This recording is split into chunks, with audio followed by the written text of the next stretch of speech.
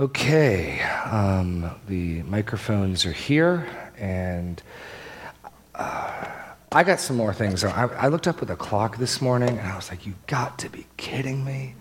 But I'll let you guys start off. If not, I got some things I want to say. But thoughts or questions from this morning, and Luke 8.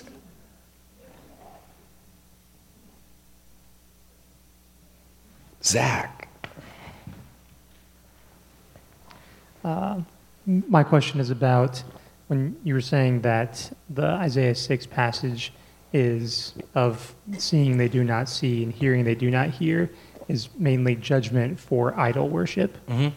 What was the idol worship of Israel at that time? Oh. It doesn't seem like it was similar to Judges or something where they were just worshiping Baal and Ashtaroth and all these other gods of other nations. Go back to Isaiah 2. That's a great question. Go back to Isaiah 2.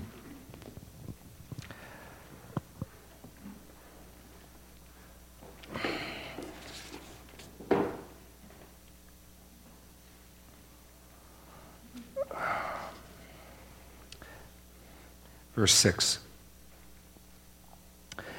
For you have rejected your people, the house of Jacob, because they are full of things from the east and of fortune tellers like the Philistines. And they strike hands with the children of foreigners. Their land is filled with silver and gold, and there is no end to their treasures. Their land is filled with horses, and there's no end to their chariots. Their land is filled with idols, and they bow down to the work of their hands and to what their fingers have made. So man is humbled, and each one is brought low. Do not forgive them. It's a pretty stark statement. Go to the end of Joshua. I mentioned this in the message, but I'll never forget when Steve Hobbs, I was at Word of Life, he was the dean of men, was teaching a class on Joshua. Everyone's got this above their door. As for me and my house, we'll worship the Lord. But I think what people miss is what's really going on there. Go to the end of Joshua.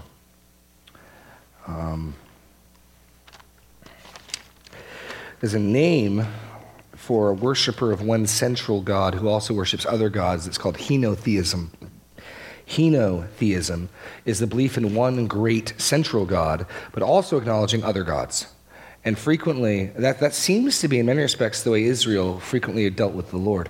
That when they worshipped the Baals and the Ashtaroths, it wasn't that, from their perspective, that they were stopping worshiping the Lord. It was in addition. And it generally boiled down to economics.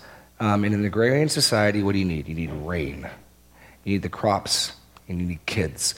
And so these fertility rituals, when you read about every high tree and every tall pole, on these hills and these gardens, they'd cut trees to fit in with a fertility cult. I won't go that far. And they'd worship around it frequently. It would be orgiastic, be sexual in nature. And the thought, in so doing, they're inviting fertility. That's why they'd burn their kids as well to Baal. It was, I'll offer up my fruit, give me the crop's fruit. I mean, so in that respect, we're killing our kids today for the same reason. It's all economics. I mean, we just think we feel better about it because we do it in sterile rooms with people with, MDs and stuff. And they did it, those pagans, they did that in the fields. In one sense, they're being more honest, But nothing changes. The spirit of the age is the same. But in Joshua 24, where Joshua makes that statement, as for me and my house will serve the Lord, watch what's happening. So we pick it up in verse 14. 3 times Joshua is going to call on them, and 3 times they don't respond, and the silence becomes deafening. Now therefore, fear the Lord and serve him in sincerity and in faithfulness. Put away the gods that your fathers served beyond the river and in Egypt, and serve the Lord.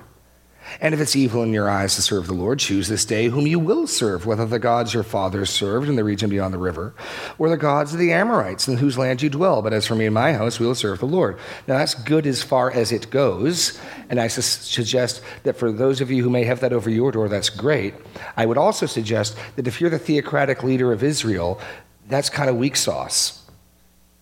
Because what does Moses do when he comes down from the mountain, catches them worshiping the golden calf? Does he say, well, if that's what you want to do, fine. Levites, get your swords, cut people down.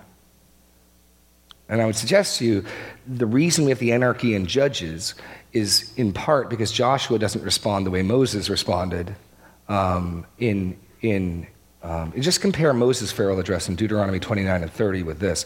So Joshua himself is faithful. Good for Joshua. That's great for husbands and households. But if you're the theocratic leader of Israel and you've got the authority to bear the sword and to tell the Levites, go mow them down, which is exactly what Moses does at the golden calf. That's how Levi gets its priesthood. For him to just say that and not do anything is kind of wee-woo. So that's the first time he tells them, but as for me and my house will serve the Lord. Then the people answered, far be it from us that we should forsake. Notice what they aren't saying. They're clever. Far be it from us that we should forsake the Lord to serve other gods. We won't stop worshiping the Lord. Worship other gods.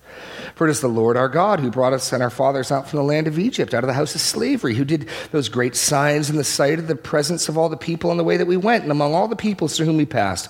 And the Lord drove out before us all the peoples, the Amorites who lived in the land. Therefore we also will serve the Lord, for he is our God. Whatever else we do, we won't stop worshiping the Lord. Now Joshua isn't satisfied, because there's no mention that they actually get rid of their idols. There's no mention that they actually stop worshiping these other gods. Don't worry, Joshua. We will never stop worshiping the Lord. Get rid of your idols. Nope, no. We will also serve the Lord. But Joshua said to the people, verse 19, you are not able to serve the Lord, for he is holy God, and he's a jealous God. So it's not going to work. He's jealous. You can't two-time him. You can't make a cuckold of the living God. That's what Hosea is about. He's a jealous God. He will not forgive your transgressions or your sins. If you forsake the Lord and serve foreign gods, then he will turn and do you harm and consume you after having done you good. People said to Joshua, no, but we will serve the Lord. Then Joshua said to the people, you are witnesses against yourselves, that you have chosen the Lord to serve him. And they said, we are witnesses. And he said, then put away the foreign gods that are among you and incline your heart to the Lord, the God of Israel. And the people said to Joshua, the Lord our God we will serve, and his voice we will obey. What don't they ever do in that passage? Get rid of the idols. 3 times. And all they keep saying is, don't worry, Joshua, we will not stop serving the Lord. We will worship the Lord. The modern equivalent is God gets the biggest piece of my life. Oh, I've got other gods I give littler pieces to, but I make sure God gets Sunday and God gets Wednesday, but Thursday's my day, baby. I had a guy tell me that once back in New Hampshire. And it was like, his approach was, you could be faithful to God as long as you got the biggest piece. God wants all of it. God wants your work. He wants you to work heartily as unto him. He wants your marriage. He wants husbands to love their wives as Christ loved the church. He wants your children, that you rear in the fear and admonition of the Lord. He wants your leisure. He wants your play. He wants your all. He wants your heart and your soul and your mind. And he's jealous. He will not be content for the biggest slice. That's henotheism. So back to your question. No, idols have plagued Israel from the very beginning, from the golden calf to here, through the book of Judges. And then go to Ezekiel. You want to know, you ask specifically what's going on in their day. Ezekiel is the prophet around at the deportation. At the deportation, when Nebuchadnezzar, in fact, Ezekiel is part of the first wave.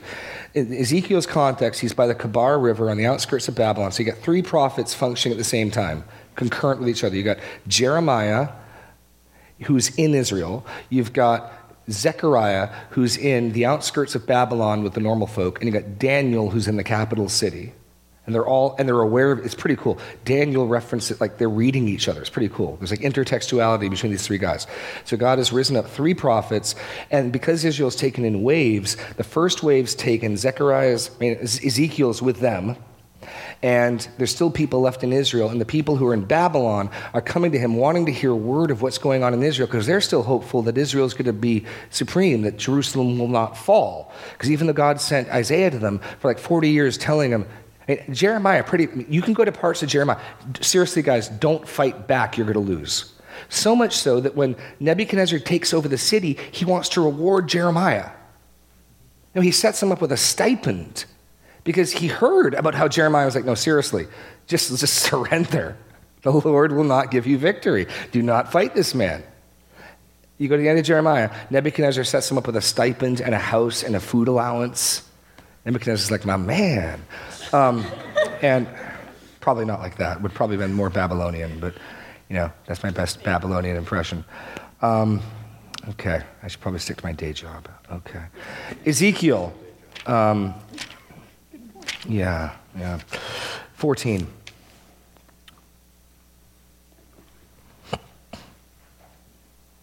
And in fact, this is a key passage in the shifting of the notion of idolatry, because the New Testament runs with what we see here. But we talk about idols of the heart all the time. This is the only passage in the Bible I'm aware of, and if you find one, I'd love to know of another one. I'm not saying there aren't any, but I've only come across one that actually uses that metaphor. It's Ezekiel 14. Then certain elders of Israel came to me and sat before me, and the word of the Lord came to me, Son of man, these men have taken their idols into their hearts and set the stumbling block of their iniquity before their faces. Should I indeed let myself be consulted by them? So they're not outward idolaters. They haven't set up poles and images, but the same thing is going on in their hearts. And God, and they're coming, and it looks good. They come, they sit before God's prophet, they seek him out. Hey, do you have a word from the Lord for us? And God says,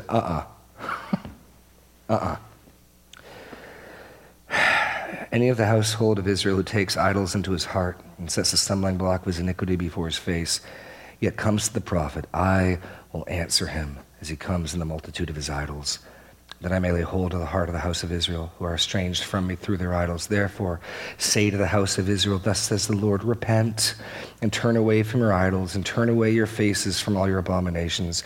For anyone of the house of Israel, or of the strangers who sojourn in Israel, who separates himself from me, taking his idols into his heart and putting the stumbling block of his iniquity before his face, and yet comes to the prophet to consult me through him, I, the Lord, will answer him myself. I will set my face against that man. I will make him a sign and a byword and cut him off from the midst of the people. And you shall know that I am the Lord.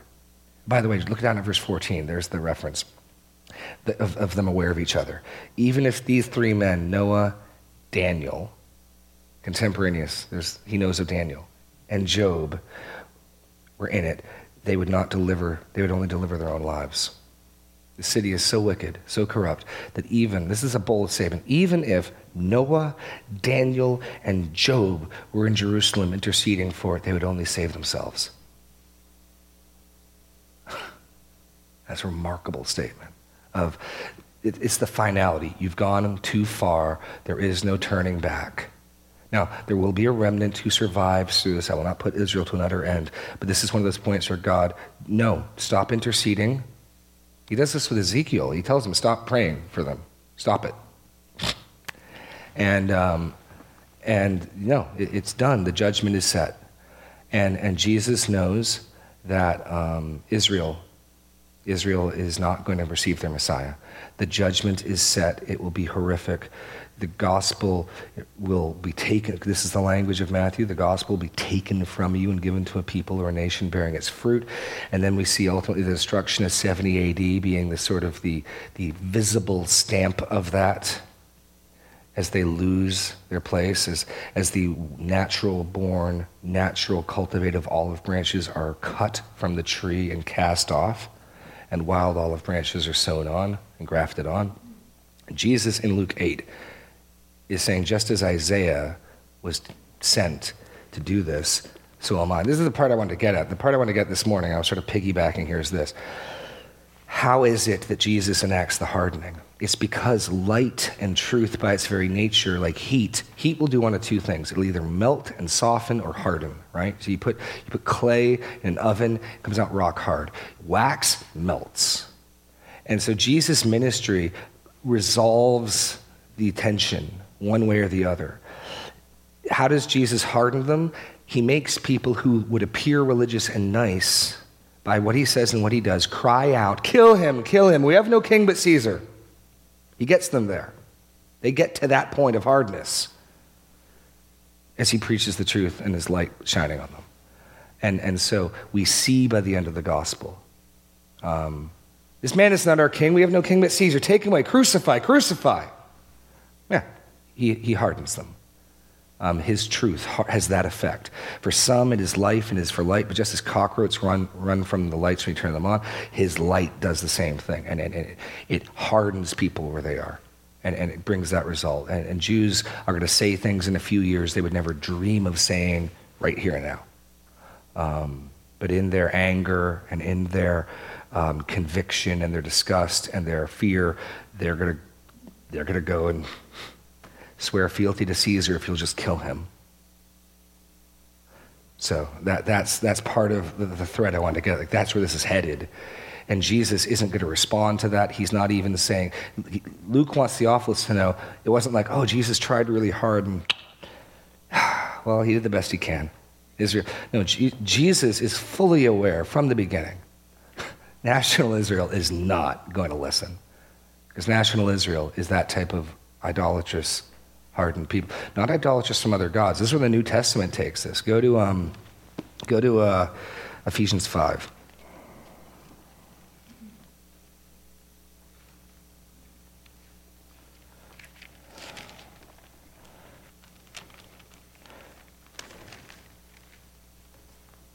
Verse 5.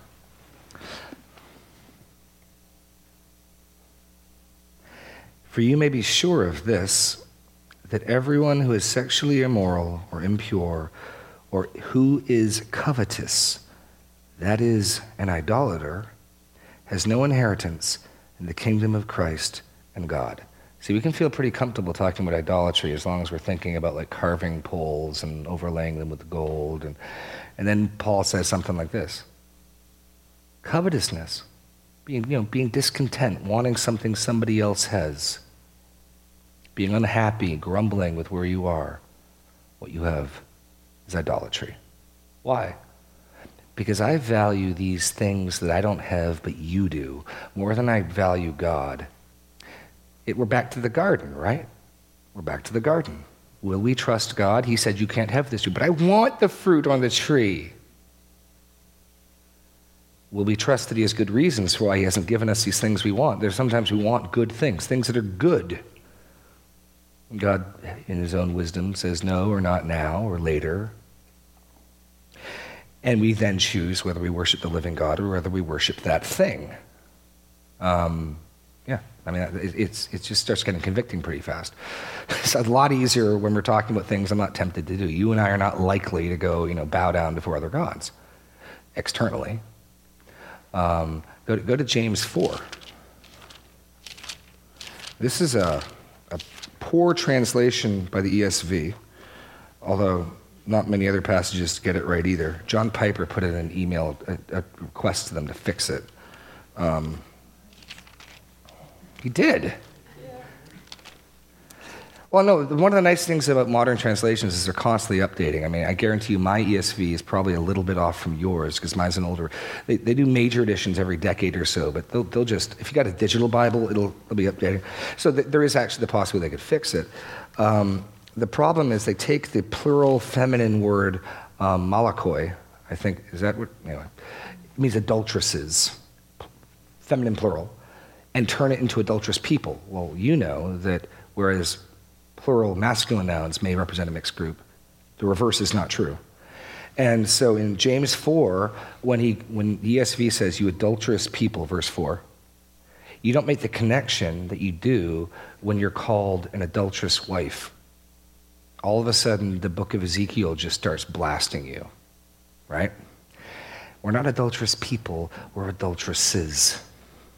What makes us, and that, by the way, is the other major metaphor for idolatry, that the people of Israel at Sinai entered into a covenant of marriage with God, and they leave his marriage and they go and fornicate with other gods. They're committing spiritual adultery under every high tree with every you go through Ezekiel, it gets actually pretty graphic and disgusting, and then it just keeps going. And just about, okay, I get it. It keeps going. And the second you get this, what James is saying is what they're doing with their idolatry, we're doing here. What are we doing? Verse 2, you desire and you do not have, so you murder. You covet and cannot obtain, so you fight and quarrel. You do not have because you do not ask. You ask and you do not receive because you ask wrongly to spend it on your passions. You adulteresses, do you not know that friendship with the world is enmity with God? I love the things of this world more than I love God. I worship the creation rather than the creator. There it is. That is idolatry. To worship the creation rather than the creator. Go to Romans 1. I have that in the text. There's that good 15 or 20 minutes left in this sermon that we didn't get to do because I managed my time poorly. Okay, Romans 1. That same lex talionis, that notion of the punishment fitting the crime, that God gives a fitting punishment to this, and that same notion of your and my inability is our guilt. It isn't the excuse of our guilt. It is precisely one of the things that makes us guilty, is something Paul gets at here. Romans 1, 16, we'll start at 16. For I am not ashamed of the gospel, for it is the power of God for salvation to everyone who believes, to the Jew first, and also to the Greek. For in it the righteousness of God is revealed from faith for faith, as it is written, the righteous shall live by faith. For the wrath of God is revealed from heaven against all ungodliness and unrighteousness of men, who by their unrighteousness suppress the truth. Now I want you to get something. You've probably heard me say this a number of times. There is no passage in Scripture like this that forms my view of man. This challenges my view of man, and it informs my view of man. Unbelieving that your neighbor, my neighbor, that nice person down the street who's another, whatever. Romans 1, 2, and 3 is just so foundational. And we tend to see the horizontal sins as the big sins. You talk to people, murder, rape, child abuse, drug dealers, those types of things are the ones that we get up in arms about, and those are terrible. But the vertical sins we don't generally get so upset about. What's really so wrong with pride? Like Alyssa says, nothing when she does it. Yeah, I don't like it when you, And yet, I want you to notice the root and the fruit. Working backwards, jump down to the last paragraph, 28. You will get a laundry list of sin. I mean, he'll get there. He'll get there. And he'll get, therefore, since they did not see fit to acknowledge God, God gave them up to a debased mind to do what ought not to be done. They're filled with all manner of unrighteousness, evil, covetousness, malice. They're full of envy, murder, strife, deceit, maliciousness. They are gossips, slanderers, haters of God, insolent, haughty, boastful, inventors of evil, disobedient to parents, foolish, faithless, heartless, ruthless. Though they know God's decree that those who practice such things deserve to die, they not only do them, but to give approval to those who practice them. Now that's the list where we go, yeah, that's sin. That is all the evidence of what's going on at the top of the passage. Notice how verse 28 began. Since they did not see fit to acknowledge God, God gave them up to an unacknowledged mind. There's a play on words in Greek. It doesn't show up here. They didn't see fit to approve God, so God gave them an unapproved mind. And the proof that God gave them over to this unapproved mind is this laundry list of sins. These sins are their guilt. You want proof that unbelieving man has got a depraved mind, been judged by God? Look at the way he's living. But that's the final third God gave them up. You see it in 28, but look back in 26. For this reason God gave them up. Look back in 24. For this reason God gave them up. Really, what happens in Romans 1 is the primary charge of the prosecution comes out, and then we see God's judgment in response 3 times. That's the flow of the argument. They do something really, really bad up here, then here's how God responds, and he gave them up, and he gave them up, and he gave them up. So the root of the problem is not that laundry list.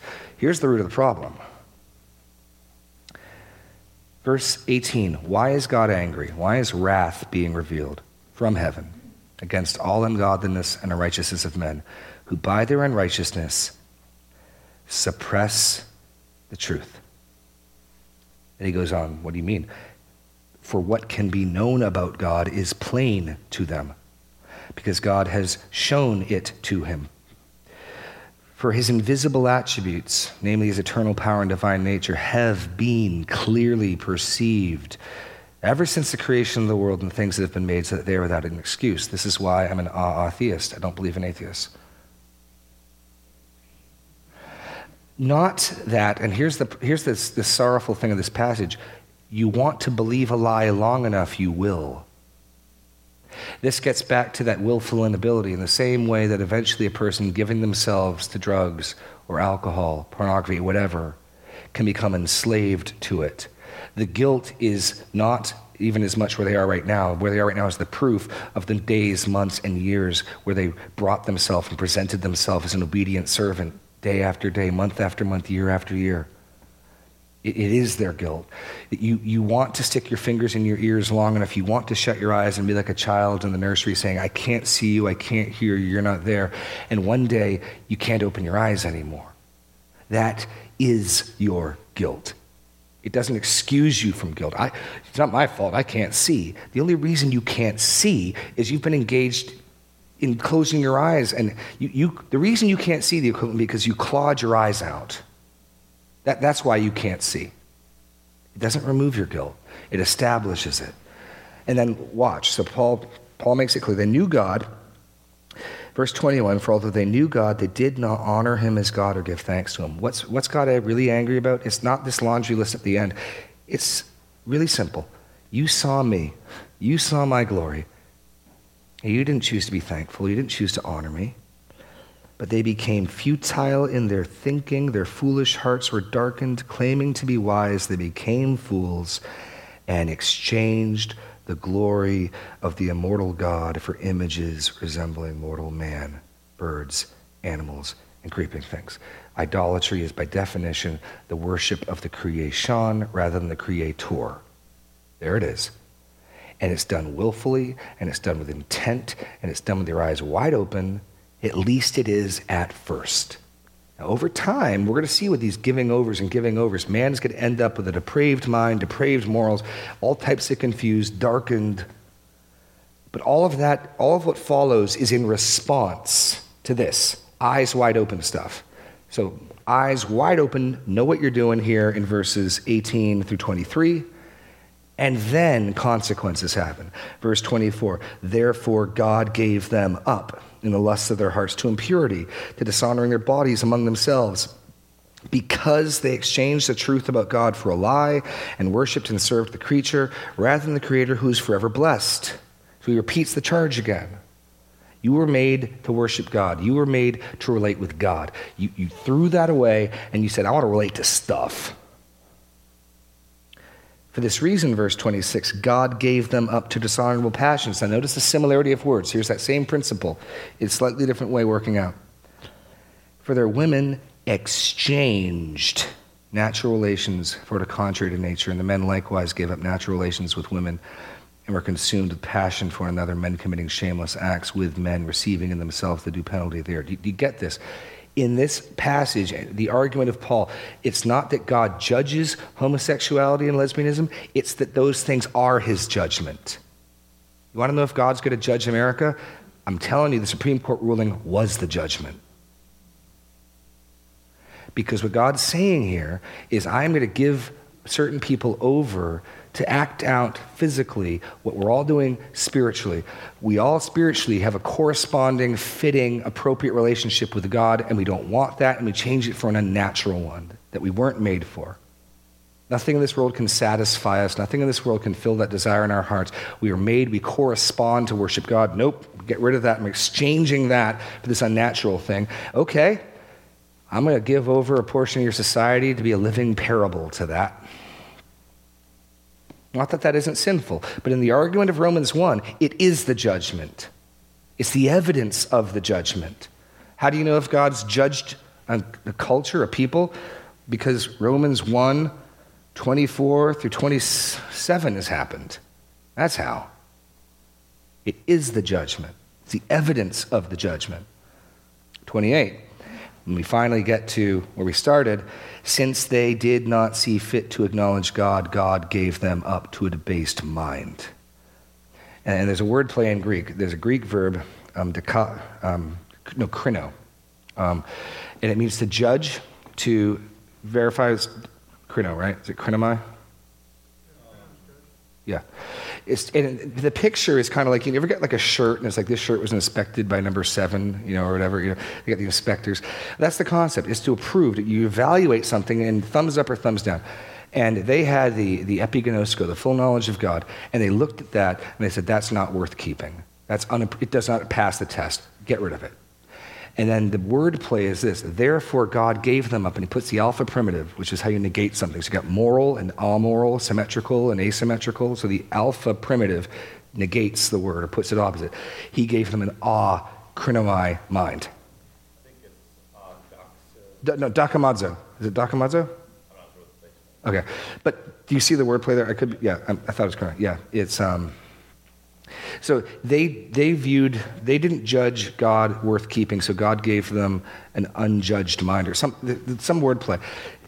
The reason why that's important is that accounts for the confusion they're in now. It's basically God saying this. You'll see the sort of lex talionis principle.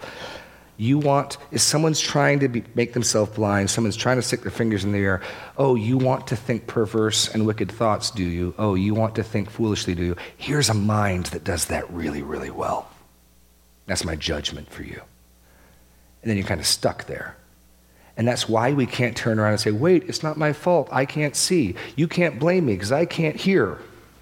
No, your blindness is your guilt. It's the proof of what we've all been doing. By the way, go to Romans 12. We're over time. We'll end here. I